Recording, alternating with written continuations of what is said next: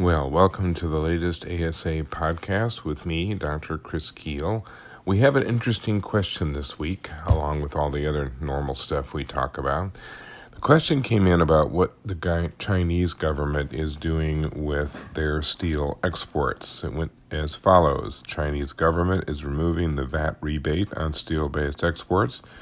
It's having a massive impact on our industry for any pipe, valve, and fitting products that are produced in Chinese factories for American manufacturers. Overnight, companies were faced with a 13% increase from the Chinese foundries, which will then be passed along to the U.S. distributors of these items. On average, most PVF products will have an annual price increase, but some products are having price increases almost monthly in 2021. So what we're getting caught up in is an adjustment that's been taking place in China for now probably the last 3, 4, 5 years. And I don't want to go into excruciating history here, but China overproduces steel. And this is something that they didn't really intend to do, but a number of years back, every regional authority in China decided that if it wanted to play in the big leagues and attract the attention of the authorities in Beijing, it had to be into heavy industry. That meant steel. So you have steel producers all over the country, and they have been basically producing an often very bad quality steel. They've been certainly producing too much of it, and over the years, the Chinese would dump a lot of it. They would do as much as they could to get it off into the foreign markets. They were encouraging all of these exports with all kinds of incentives, everything from VAT rebates to just out and out paying them to ship this stuff off to somebody else. This has caused a great deal of consternation with many other countries in the world, and China has been fighting off these attacks for quite a while because the U.S. and the Europeans and pretty much everybody is like, look, we're tired of your dumping all of your dang steel on us. I mean, you're the ones that set this up to overproduce. Do something.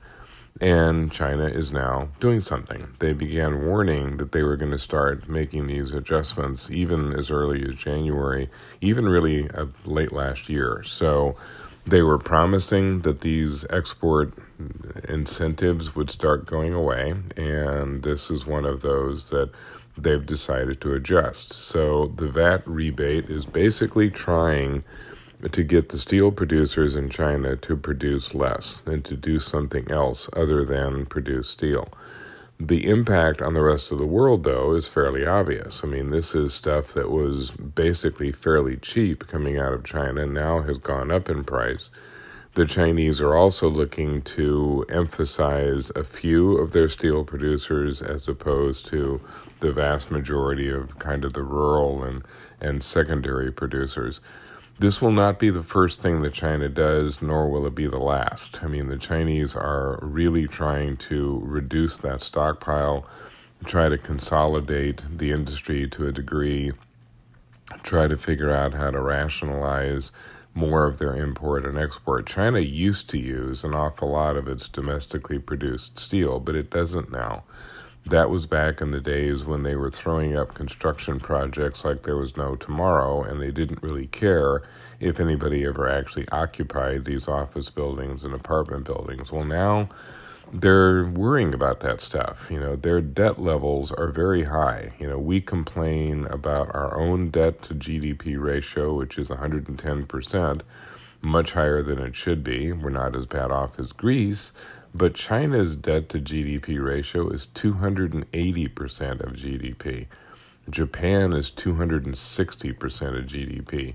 Many of these operations are basically financed by the government, and the Chinese are tired of it. They can't afford it. So they're trying to get their economy into a more rational place, more emphasis on the consumer society, less on production. So this really hasn't been aimed at trying to hurt the consumers of their steel. This is kind of a situation where those who are importing Chinese steel and steel products are kind of the innocent bystander that's gotten hit by some of these bigger policies. As far as what to expect in the future, like I said, this isn't going to be the last attempt. There will be outright demands that steel plants shut down. There are going to be withdrawals of support for some of these, particularly in districts that don't have particularly good relationships with Beijing. So this is really the first wave of a lot of consolidation in that industry, and it won't be limited to steel. I mean, they're looking at what's going on with aluminum production and with pretty much any other industrial production. It's a shift that's been taking place, at least at the discussion level in China, for quite a while.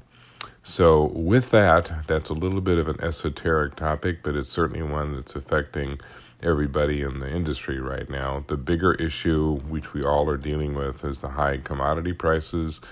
It's not just steel, it's aluminum, it's copper, it's PVC, it's resins, it's lumber, you name it.